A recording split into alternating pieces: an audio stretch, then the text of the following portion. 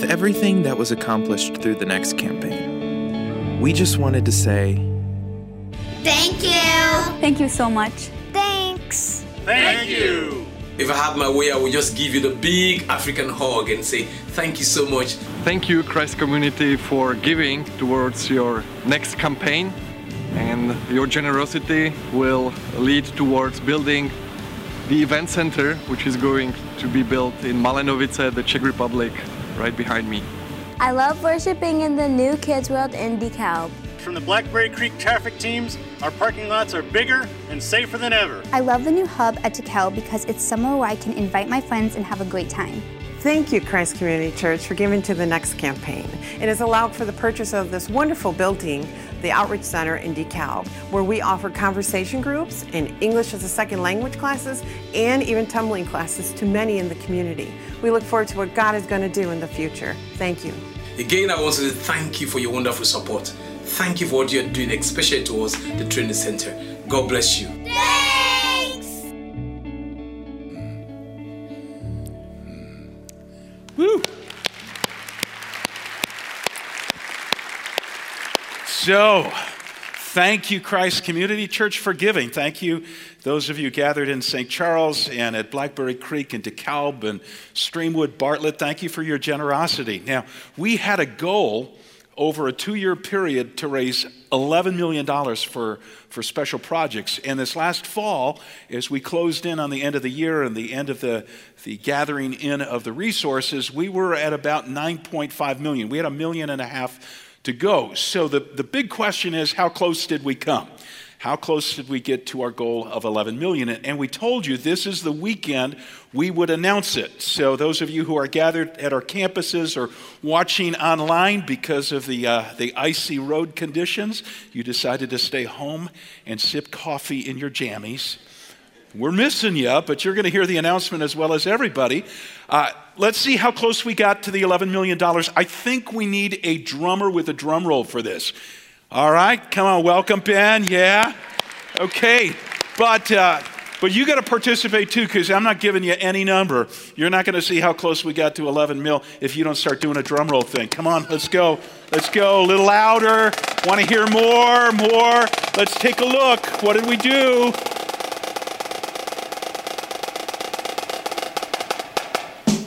Whoa! Whoa!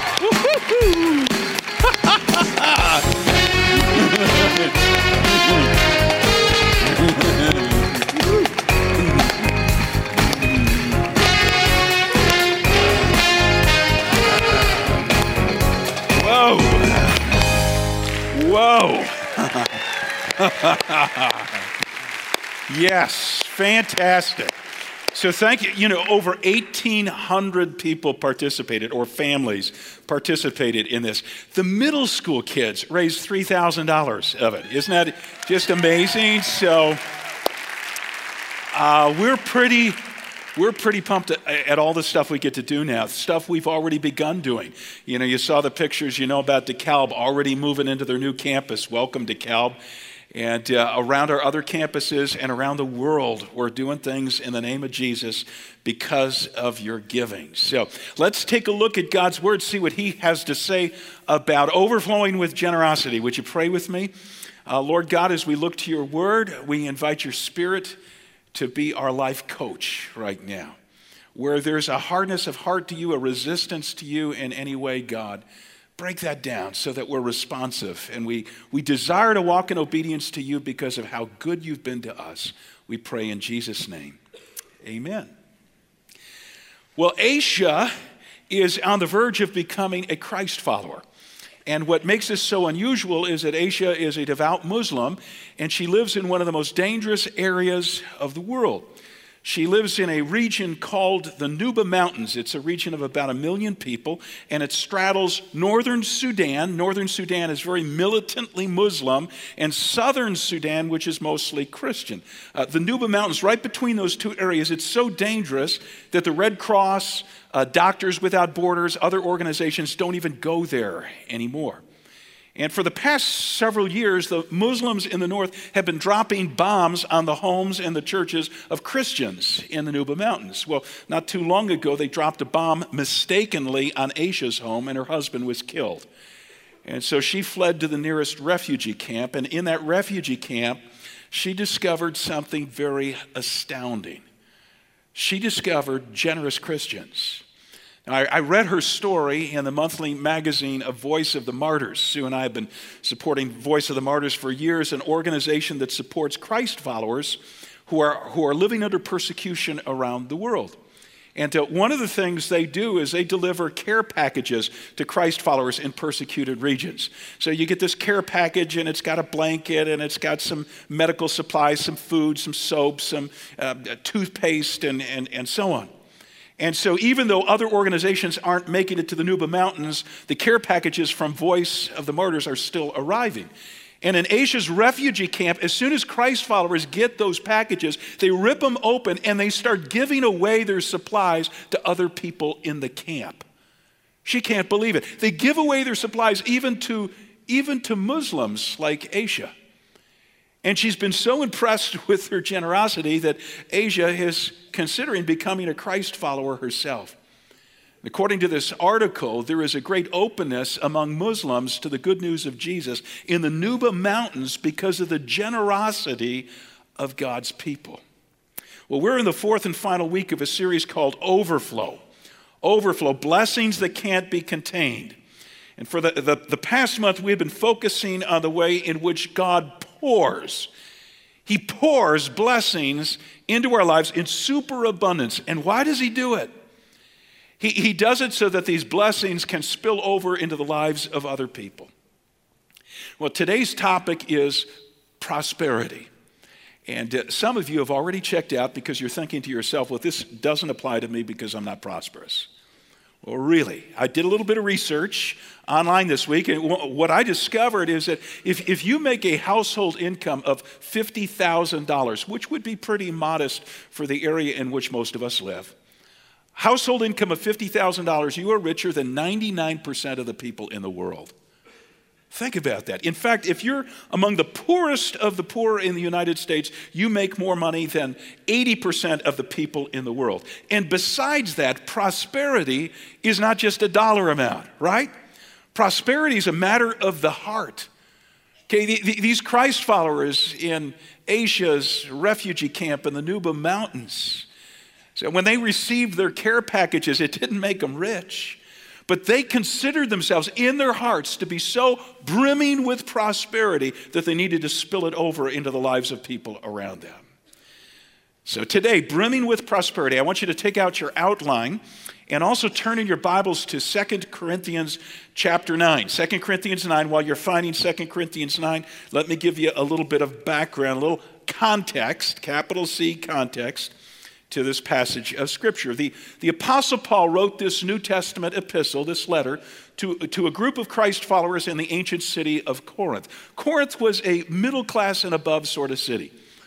Much like modern day St. Charles, Geneva, Elgin, Streamwood, Bartlett, DeKalb, Sycamore, Blackberry Creek, and so on. Okay, a middle class and above. And Paul is the one who introduced these people to Jesus. And he was now writing them a letter to remind them of a commitment that they had made to him. So in his previous letter, Paul had spelled out that he was collecting a special offering. It was a relief offering for impoverished Christ followers in Jerusalem. And he was going around the then-known world collecting from Christ followers for this offering. And the Corinthians had said to Paul when they got word of this, hey, count us in. We want to participate. We want to play a part in this offering. And so Paul's now writing them a second letter to remind them of their promise. And he's saying, okay, I'm on my way to Corinth. When I get there, have the offering ready to go, okay? Because if it's not, it's going to be somewhat embarrassing. I'm going to look stupid. You're going to look stupid because everywhere I've gone, I've been telling people, oh, those Corinthians, they are so generous. Wait till you see what they give. So if I show up and you guys don't give, oh my goodness, you're going to let me down. Let your prosperity overflow into the lives of others. Put your money where your mouth is. So 3 truths in today's text that Paul is going to teach us about overflowing with prosperity, overflowing with generosity. Here's number 1. The law of generosity.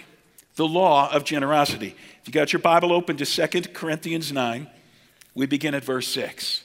You've probably heard these words before. Paul says, "Remember this, whoever sows sparingly will also reap sparingly. Whoever sows generously will also reap generously. Each of you should give what you have decided in your heart to give, not reluctantly or under compulsion, for God loves a cheerful giver." And this is the word of the Lord.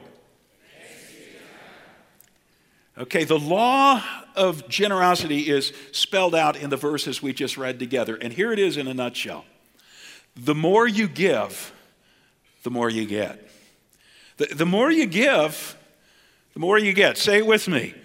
The more you give, the more you get. Now, we're not talking strictly in terms of material terms, but all sorts of blessings pour into our lives when we're givers. Paul uses farmer language to make his point. He says, if you sow sparingly, you're going to reap sparingly. If you sow generously, you're going to reap generously.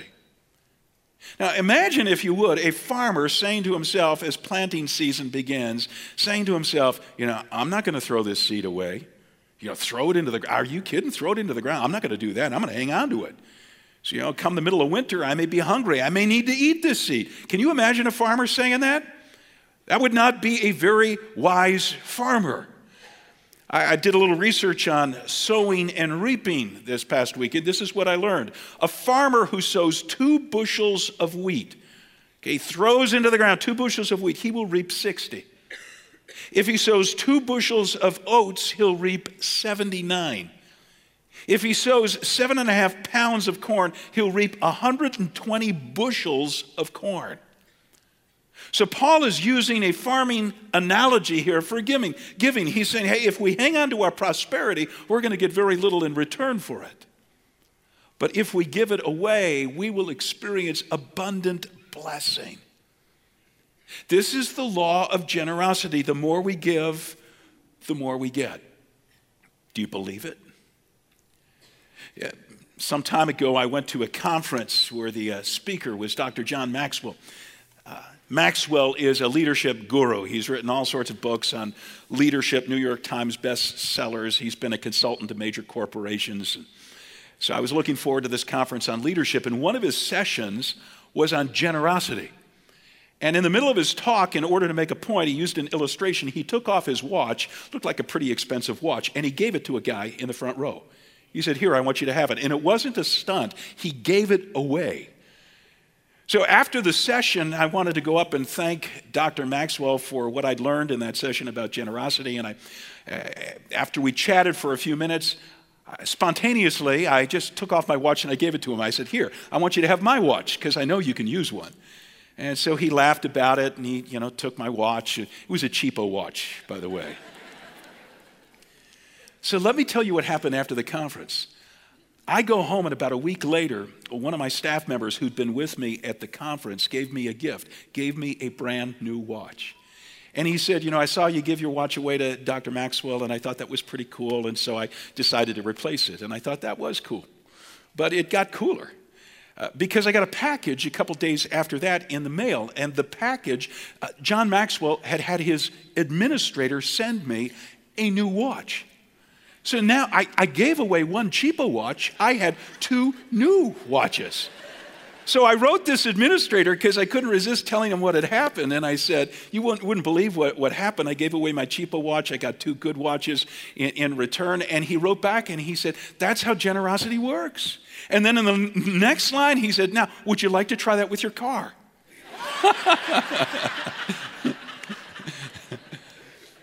Would you like to try that with your car? That's actually a very revealing line because it reveals how we look at generosity. See, the truth of the matter is we're willing to experiment with generosity as long as the stakes are low. So give away a cheapo watch, it's not a big deal. Give away a car? Ooh, that's a big deal. Give away a full tithe of our income. Now, tithe, is a biblical word. It means tenth. This is the biblical standard. This is the baseline standard for generosity. God asks us in his word to give away the first 10% of our income. Give it back to the Lord for the Lord's work. So it's easy to sow sparingly, but if you sow sparingly, you're going to reap sparingly. If you want to reap generously, you've got to sow generously. Okay, the more we give, the more we get.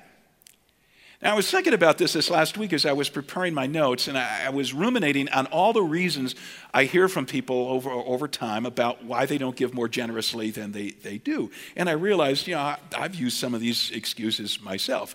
I wrote out, I came up with 8 of them. I want to share them with you. If the law of generosity says, the more you give, the more you get, why don't we give more generously than we do?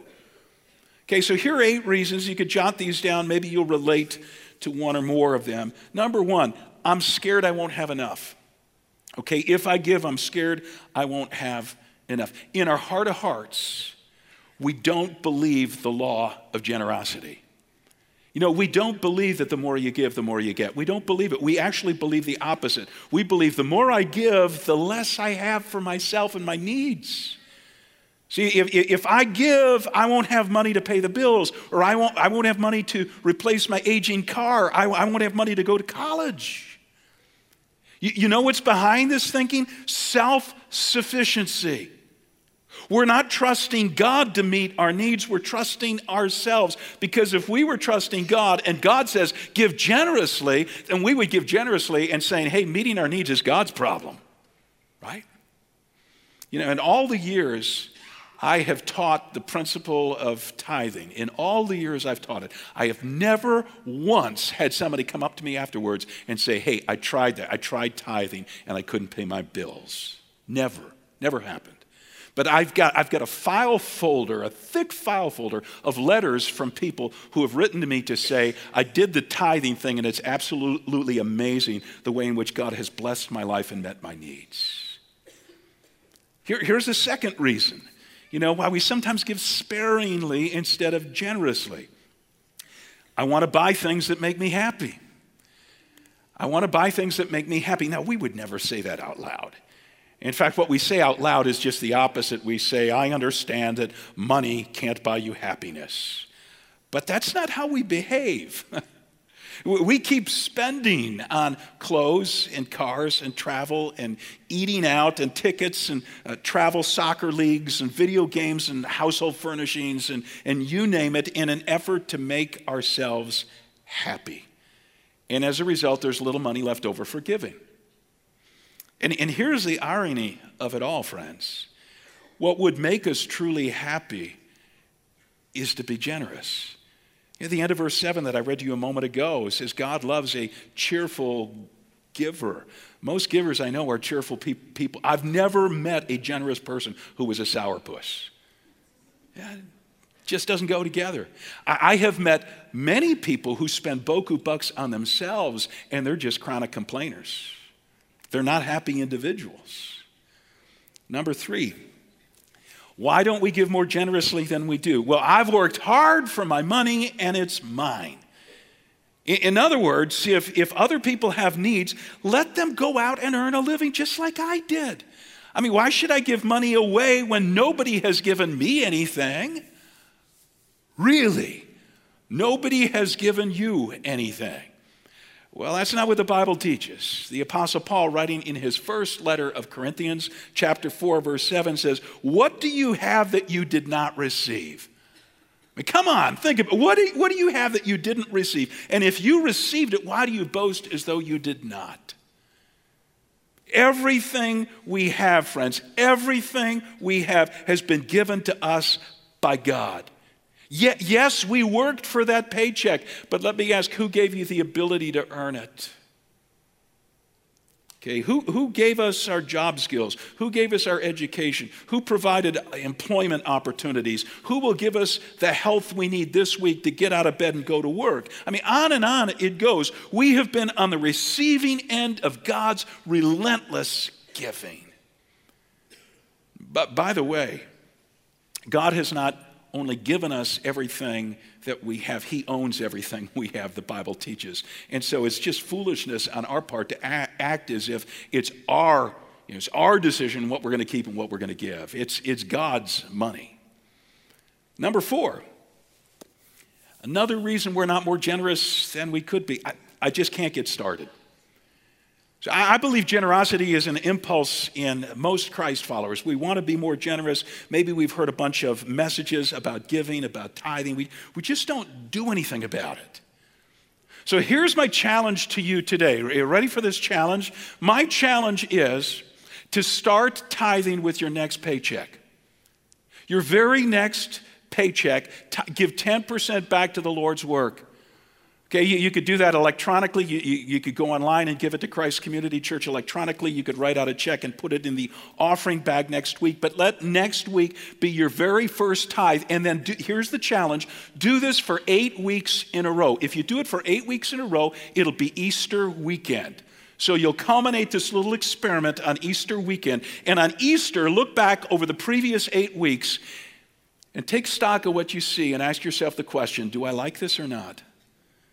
Okay, was this a worthwhile thing that I want to continue or not? This is the tithing challenge. Okay, for the next 8 weeks between now and Easter, starting with your next paycheck. By the way, every time I talk about tithing, and the last time I taught about tithing in detail was 6 years ago in a series called Generosity. It was 6 years ago. I do not teach this every other weekend, contrary to what some of you think.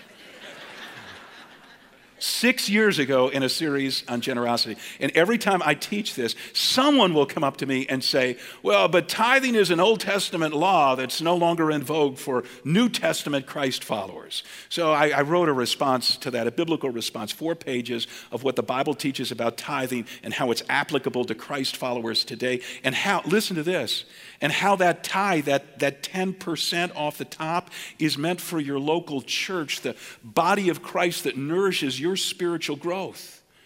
So your giving doesn't start with the Boy Scouts or Save the Whales or even, some Christian organization. It starts with your local church. So if you want a copy of that paper, we have a hard copy, a paper copy at the information counter waiting for you after the service today at any of our campuses, or you could go online and check it out, ccclife.org/tithing. Some of you who are community group leaders, because the question may arise in your group this week, you'll need to have that information. So take the tithing challenge. Just throw your hat over the fence and do it. See what happens. Here's a 5th reason we're not more generous than we are.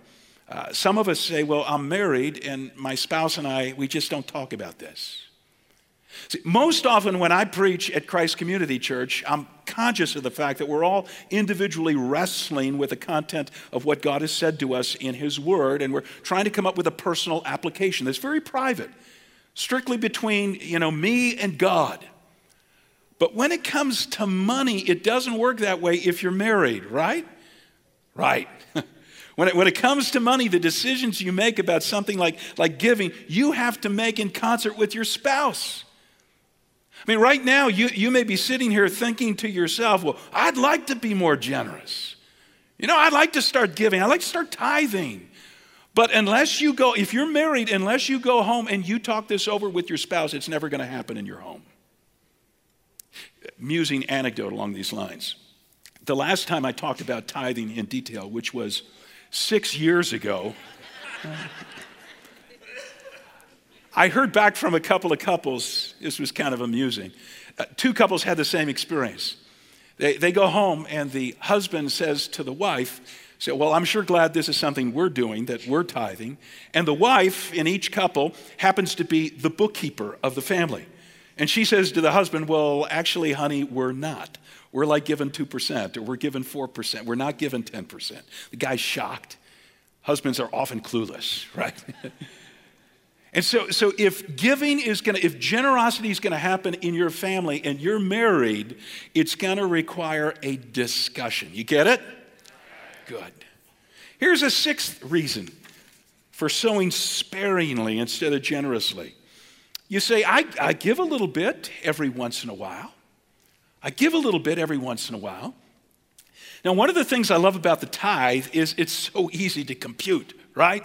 Doesn't take a math genius. You just look at your paycheck and you move the decimal point one space to the left. That's a tenth. That's a tithe. Or you take the money you got from, grandma for your birthday or your babysitting job or your snow shoveling job, and you just move the decimal point, and that's a tithe. And that's where generosity begins. That's the baseline. Now, what I find amusing is how non-tithing people often consider themselves to be wildly generous because they remember a time when they bought a homeless guy a lunch, or they put $20, not loose change, a $20 bill into the Salvation Army bell ringers bucket.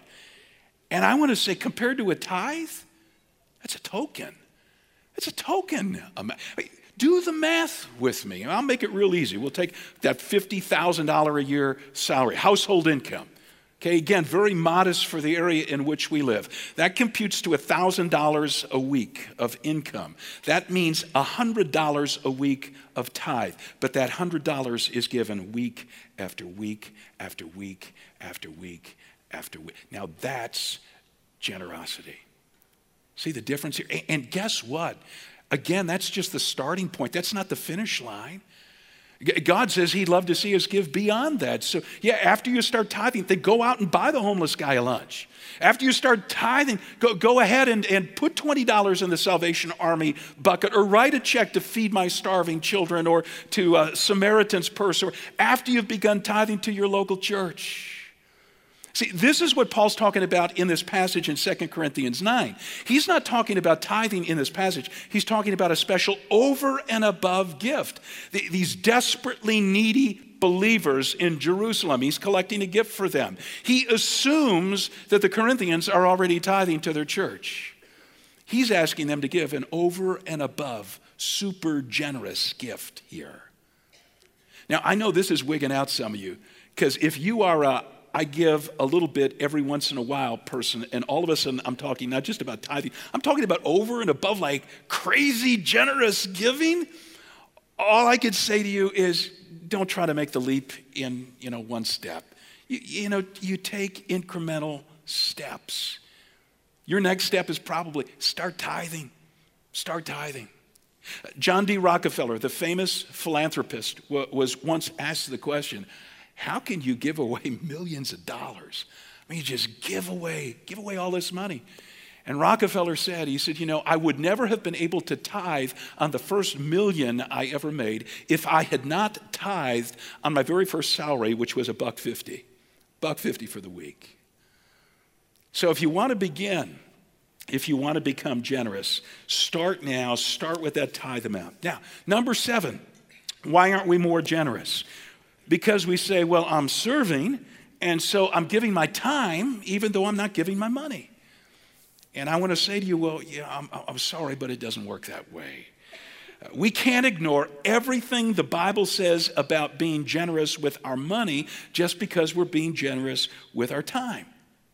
Did you know that there are more verses in the Bible about money and possessions and what to do with them than there are verses about prayer? Then there are verses about faith. Then there are verses about heaven and hell. Did you know that a third of Jesus' parables deal with the topic of money and possessions and what to do with them? See, God, evidently this is a really important issue from God's perspective. We can't ignore it.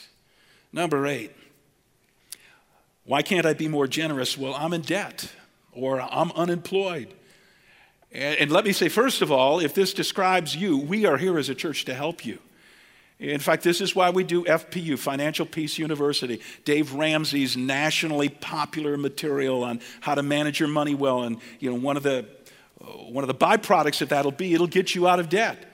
This is why we do Job Transitions Workshop for those who are between jobs to help you find that next job. So we want to help you. But let me say to you, if the law of generosity holds true, the more you give, the more you get, then you cannot afford, if you're in debt or you're out of work, you cannot afford not to give. The more you give, the more you get out of debt. The more you give, the more you get job opportunities. This is how the law of generosity works. And so I would encourage you, if you're struggling, now is the time to put it into effect.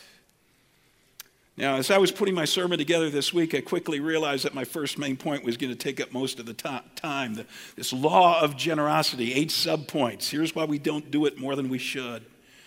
So let me say just a brief word about my second and third main points. So number 2, the source of generosity. And here is the wonderful part about overflowing with generosity. God supplies the overflow. God supplies the overflow. It comes from him. Back to the farmer analogy that Paul uses in 2 Corinthians chapter 9. Paul not only says, sow more seed, sow more seed, sow more seed. He also says, and God will provide abundantly the seed he wants you to sow. God is the source of our generosity. Look at verses 10 and 11. Paul says, now he's speaking of God, now God who supplies seed to the sower and bread for food will also supply and increase your store of seed and will enlarge the harvest of your righteousness. You will be enriched in every way so that you can be generous on every occasion. And through us, your generosity will result in thanksgiving to God. God gives us the resources with which to be generous. Now, let me ask you a question. When you experience a financial windfall in your life, okay, when you get a little extra money, maybe it's because you get a bonus check at work or grandma has given you a birthday gift, maybe it's money you made on eBay, you sold something, or you closed a sale with a customer, or you watched some investments skyrocket, or a customer at work left you a huge tip. What is the first thought? Now, honestly, you've just come into a little bit of extra cash. What is the first thought that crosses your mind about what to do with that money? Is the first thought about how you could spend it? You're holding that check, that little bit of cash, and you're thinking about a cruise, or a new sofa, an SUV, the latest smartphone, braces for your kids' teeth. Or is your first thought about what you do with that money, about how you might spend, or rather give some of that money away? How could you give it away? Let me put it another way. Do you think God pours financial resources into our lives to increase our standard of living, or to increase our standard of giving? What do you think? Do you think God pours resources into our lives in order to increase our standard of living, or in order to increase our standard of giving? You know the answer to this. And Paul spells it out in verse 11 of 2 Corinthians 9. He says, you will be enriched in every way so that, if you got your own Bible, circle that expression, so that. Here's the reason you're going to be enriched by God, so that you can be generous on every occasion. Now, some of you may be thinking, but God is not enriching me in every way. He is not pouring resources into my lap. In fact, money is barely trickling in. I have a modest income. I don't have a lot with which to be generous. Okay, let me tell you about the Macedonian Christ followers. The Macedonians were dirt poor. I already told you the Corinthians, they were middle class and above, but the Macedonians were dirt poor. But when they heard about this offering that Paul was collecting for impoverished believers in Jerusalem, they said, hey, please, please, please let us participate. Paul, we want to share in this offering. Go back one chapter, previous chapter to 2 Corinthians 8. I want you to read with me Paul's description of these poor Macedonians. Verse 2 of chapter 8, he says their overflowing joy and their extreme poverty welled up in rich generosity. They're horribly poor, but welling up with rich generosity. For I testify that they gave as much as they were able and even beyond their ability. And he says they urgently pleaded with us for the privilege of sharing. This is every pastor's dream. People who say, please, let's do another offering today. Yeah. These dirt poor Christ followers, Paul says, gave beyond their ability to give. That is a very intriguing phrase, is it not? Okay, how do you give beyond your ability to give? I mean, I understand giving according to your ability. How do you give beyond your ability to give? Well, how do you do anything that's beyond your ability to do? You ask God for his help, right? Which means these Macedonian Christ followers, they were saying, God, please help us because we want to give generously, and we could only do it if you provide. So my question for you is, how badly do you want to be a giver? How badly do you want to be a generous person? God's the source of generosity. He'll provide if you want to give. Here's the third main point, the rewards of generosity. And this is my favorite part. The rewards of generosity. Now, we've got a new staff member at Christ Community Church. He's actually been on our staff for 15 years, Larry Stratton, but we just changed his job description. We just created a new position. It's the position of Pastor of Generosity.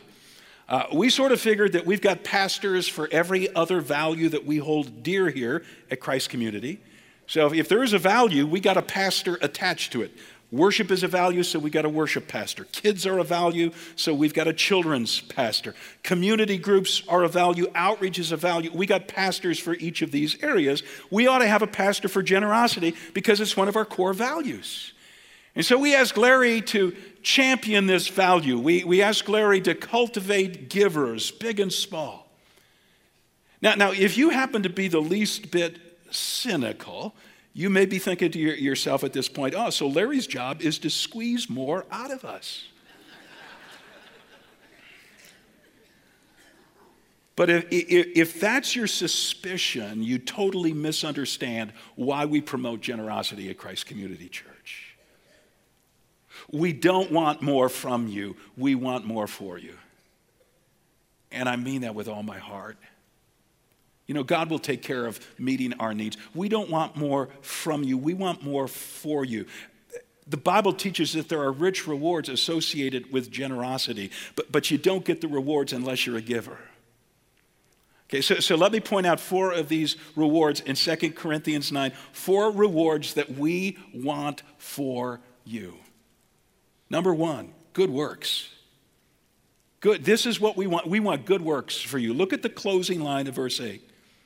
Paul tells the Corinthians here why he wants them to be generous and participate in this special offering for impoverished believers in Jerusalem. Paul says it's so you will abound in every good work. If you give, you will abound in every good work. Paul wanted the Corinthians to have a thick portfolio of good works. Friends, we experience tremendous joy when we see what our giving accomplishes in the lives of other people. When we give and we see people blessed, good works, oh my. You know, I hope you feel that way about your contribution to the next campaign. We didn't try to raise $11 million just to prove that we could raise $11 million. We did it to enhance ministries that lead people into a relationship with God, ministries that heal broken marriages, that break addictions, ministries that build moral and spiritual character in students, ministries that send medical teams to places like Nicaragua and support things like crisis pregnancy centers in our own area, and on and on and on the list goes. See, when you give to Christ Community Church, I hope you get great joy from the good works your generosity accomplishes in the lives of people. Good works. Here's a second reward. Personal spiritual growth. Personal spiritual growth. Look again at the last line of verse 10. And the first line of verse 11, Paul says to the Corinthians that their giving will enlarge the harvest of your righteousness. You're going to become a more righteous person, and you will be enriched in every way. When we give, our lives are enriched. We grow. And friends, when we don't give, I don't care how many Bible studies you're in. I don't care how many ministries you serve in. When we don't give, we don't grow spiritually. You know, on one occasion, Jesus said, Luke chapter 16, verse 11, he said to his audience, he was teaching about giving, he said, if you can't be trusted with worldly wealth, if you can't be trusted with what you do with your money, what makes you think God will ever trust you with true spiritual riches?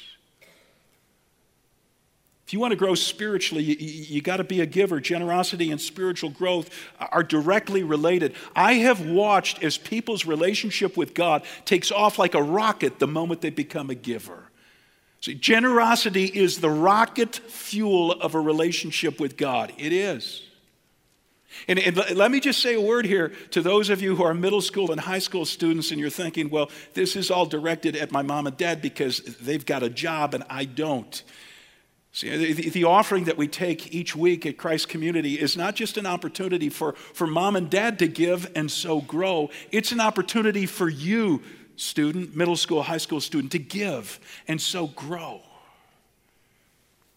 This is how growth happens, through giving. Number 3, third reward, praise to God. Look again at verses 12 and 13 of today's text. Paul tells the Corinthians that their generosity, and I'm coming in the middle of the second line of verse 12, is not only supplying the needs of the Lord's people, but is also, listen to this, overflowing in many expressions of thanks to God. Because of the service, he's talking about their giving, their generosity, because of the service by which you have proved yourselves, others will praise God.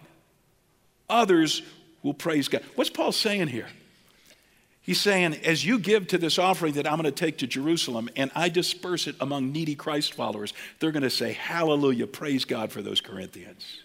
Praise God for their generosity. You know, I hope you enjoyed the little video before the sermon today. If you gave to the next campaign and you heard from all those people saying, thank you, praise God for your generosity. Here's what God did. Thank you for allowing God to give through you. And it's not just those who receive our generosity who praise God because of it. It's those who observe our generosity. They look at it and they say, what is behind this? And they praise God. I've got a good friend, and he wrote me an email some time ago to tell me a personal story about giving. He said when he was just starting out in work world, he was making a very meager salary, but he and his wife, when it came time to do taxes, they went to a new tax accountant. And they sat down, and this tax accountant looked over their, what they'd given for the year, and she was astounded. They had given 19% of their income on a meager salary. And she confessed, when they told her that they were followers of Jesus and so they were led to be generous, she confessed that she was not only not a Christ follower, she was an atheist. And they said, well, this is what's behind, they explained, this is what's behind our generosity. God has been so terribly generous with us. See, at a time in our lives when we were alienated from God because of our sin, God sent his son. He gave his son who came to earth. And his son gave his life on the cross to take the penalty for our sins. Our sin deserved death, separation from God. And Jesus took our penalty because of his enormous generosity. And when we surrendered our lives to Jesus, he gave us forgiveness and he gave us new life and he promises to give us eternal life. And this was the first of many conversations that they had with this accountant who eventually surrendered her life to Jesus. Much like Aisha right now, who's looking at what's going on in a refugee camp and saying, what is behind this generosity? And what's behind it are people who have been transformed by the generosity of God, who's reached out to them in his son, Jesus Christ. He gave us how could we not be generous people? See, there's praise to God when we're generous. One final reward, prayer. Paul tells the Corinthians that the Jerusalem believers who receive their gift will not only praise God for the Corinthians, they'll also pray for them. Okay, look at verse 14. He says, and in their prayers for you, circle that, prayers for you, their hearts will go out to you because of the surpassing grace God has given you. You give and you'll find people praying for you. How'd you like the pastor of Christ Community Church? How'd you like me to be praying for you? How'd you like 120 staff of our church to be praying for you?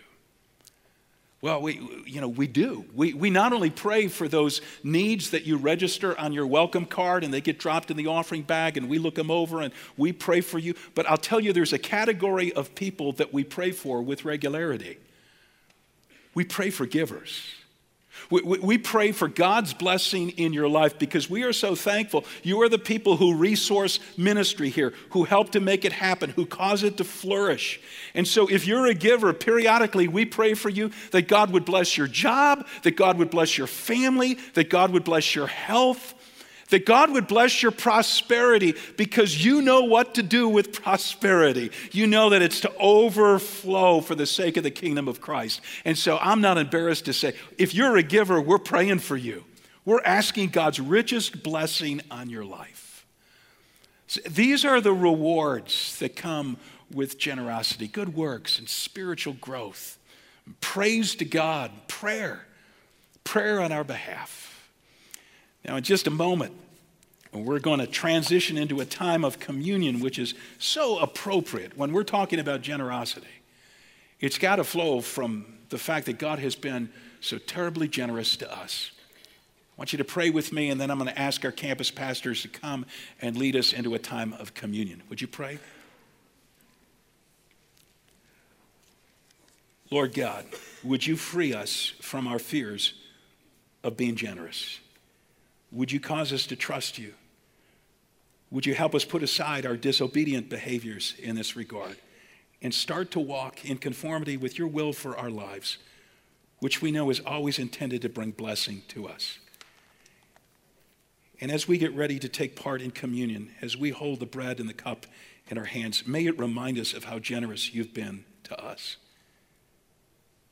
God, may it break the hardness of our hearts where we have been stingy with you, where we've not given you, we've not brought our tithes and offerings to you, as we hold this little emblem that reminds us of the price you paid for our salvation. May it break our hardness. May we say, oh God, I want to be generous like you've been with me. We pray this in Jesus' name. Amen.